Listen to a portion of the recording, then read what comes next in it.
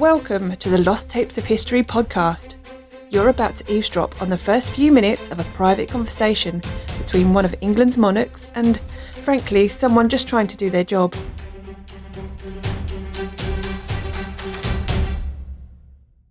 The date is summer 1328. A new production of a play about Edward II is being planned, just 1 year after his death. On day one of the auditions for the lead role, a surprising contender shows up. If he doesn't get it, can I have a go?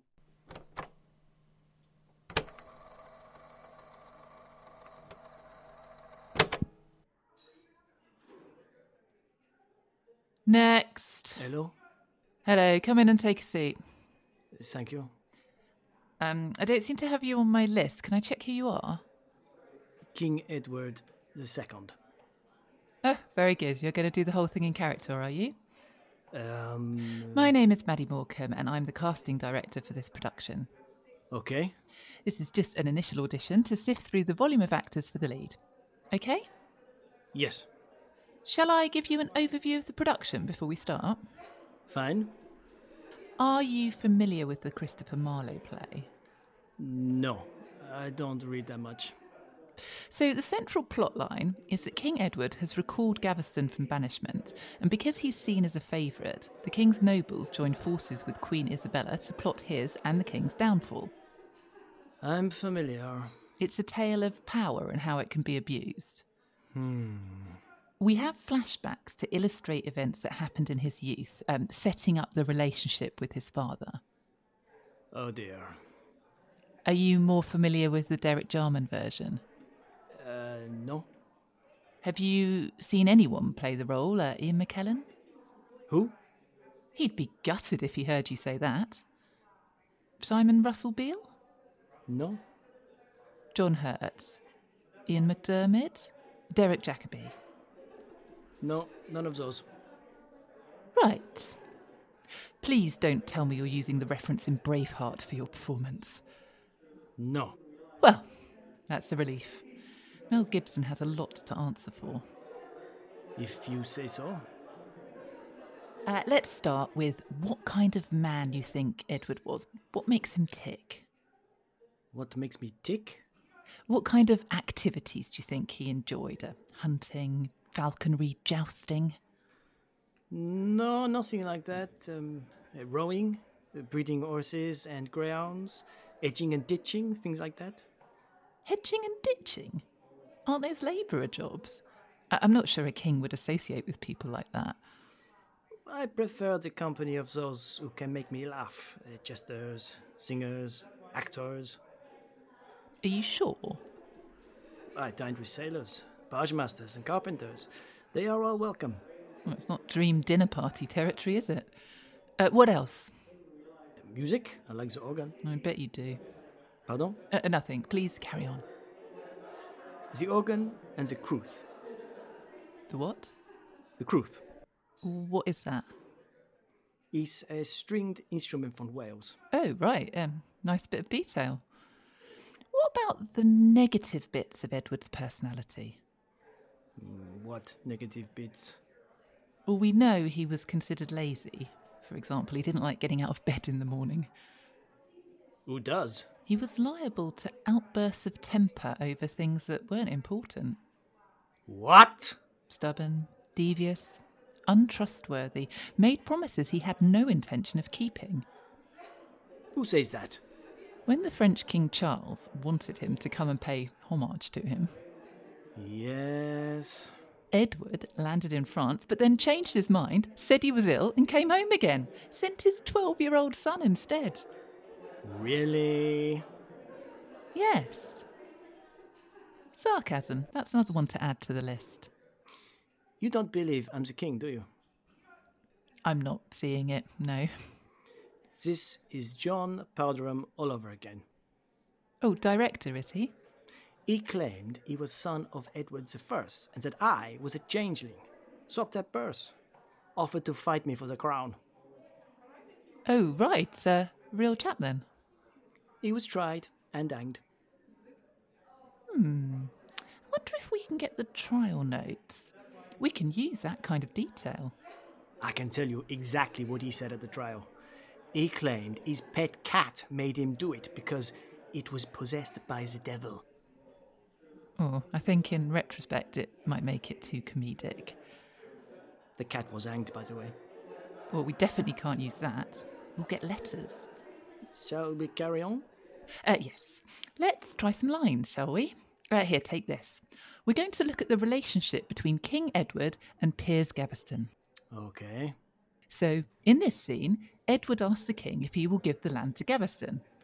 I'll play the king, okay? Okay. You bastard son of a bitch! You want to give lands away? You who never gained any? As the Lord lives, were it not for fear of breaking up the kingdom, you should never enjoy your inheritance. Can I stop you there? Do you have another scene?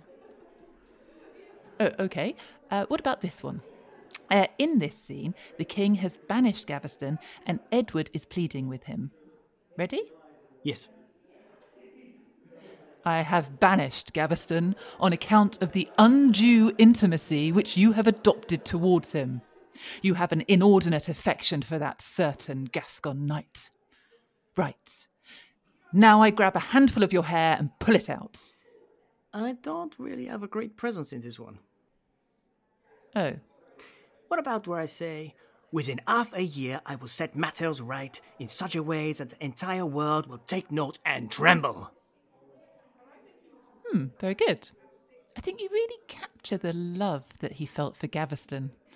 There's another good line here somewhere. Something about, my sweet Gaveston, I favour him because he loves me more than all the world. Well, it's true. I think we need to get across the sexual element of this, though, which means you need to have good chemistry with the other actor. I'm sorry, what? The sexual chemistry with Gaveston? Sorry, I keep thinking about indigestion. Sexual? They weren't lovers. I think you'll find they were. It's described as a love beyond the love of woman. As friends, as brothers, not sexually. I've known him since I was 15. But I have 4 children, for goodness sake. 5 if you count the illegitimate one. So did Gaveston. well, that doesn't mean anything. I loved him like a brother. Why was Gaveston's embalmed body left for 2.5 years before it was buried then? His head had been sewn onto his body by monks. It was unstable. Didn't grow back, did it? Don't be ridiculous. And it's not just Gaveston, is it? What about Hugh Despenser the Younger? He was my nephew. Well, that's worse. Besides, it's just what the Bishop of Winchester said. He never liked me. What did he call me? A sodomite. And then he backtracked and said he meant Hugh instead. I'm not a sodomite. Right. Well, you just have to act like one for the purposes of this play. Do you want to do a scene from The Wedding to Isabella? Who's playing her? Well, she's only 12, so we'll need a child actress to do it. That is not as sordid as you make it sound.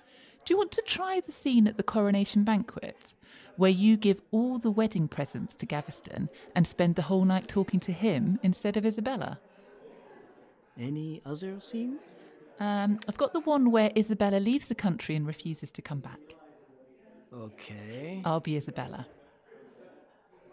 I feel that marriage is a joining of a man and woman holding fast to the practice of a life together. But someone has come between my husband and myself and is trying to break the bond. Bloody Mortimer. I declare that I will not return until this intruder is removed, but, discarding my marriage garment, shall put on the robes of widowhood and mourning until I am avenged of this Pharisee. The queen will not come to the king, not permit his son to return, and the king understands that she is adopting the counsel of Mortimer, the king's notorious enemy and rebel. I am here. Alas, alas, we be all betrayed. For certain, with so little power, she had never come to land, but folk of this country have consented. Very nice. Can we try another? What about this one, set under the time of the Despensers? The king's harshness has indeed increased so much today that no one, however great or wise, dares to cross the king's will. Now, hang on. Parliaments, consultations and councils decide nothing, for the nobles of the realm, terrified by threats and the penalties inflicted on others, let the king's will have free rein. Well, now... Thus, today, will conquers reason. For whatever pleases the king, though lacking in reason, has force of law.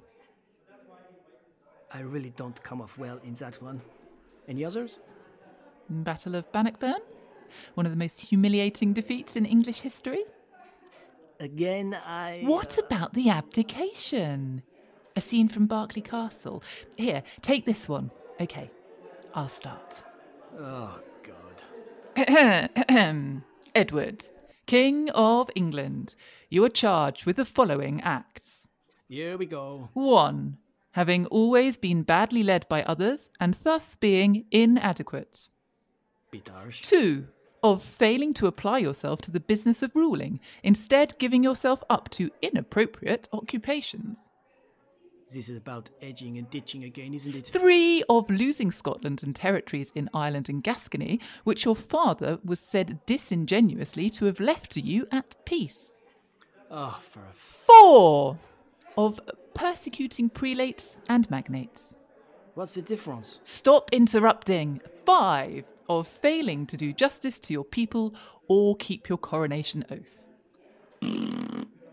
6. Of abandoning your kingdom and by your cruelty and misdeeds of showing yourself to be beyond hope of reform. It says here, I collapse in a heap on the floor crying. Yes, that's right. Take your time. Crying can really take it out of you. Is there anything more conversational? Well, there's a scene in the dungeon. Dungeon? Where you're thrown into the filth and rotting animals in the hope that you'll contract some kind of disease and die. Or you can have a red-hot poker inserted into your bottom. That didn't happen. Are you sure? Yes, I think I'd remember that. Well, I'd hope so. I can do something along the lines of being suffocated or smothered by heavy mattresses. Can I be honest? Can I stop you? I think you're too tall and strong to play Edward. Too handsome. Too straight, frankly. I'd still like to be considered for the role. Fair enough. Oh, and I should say that this production will feature moments of full male nudity and violence. Oh, good. My two favourite things.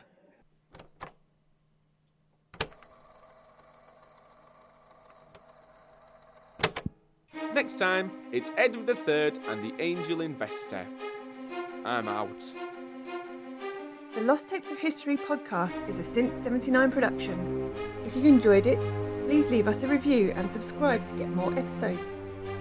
To fact check what you've heard on this monarch, visit our website losttapesofhistory.co.uk.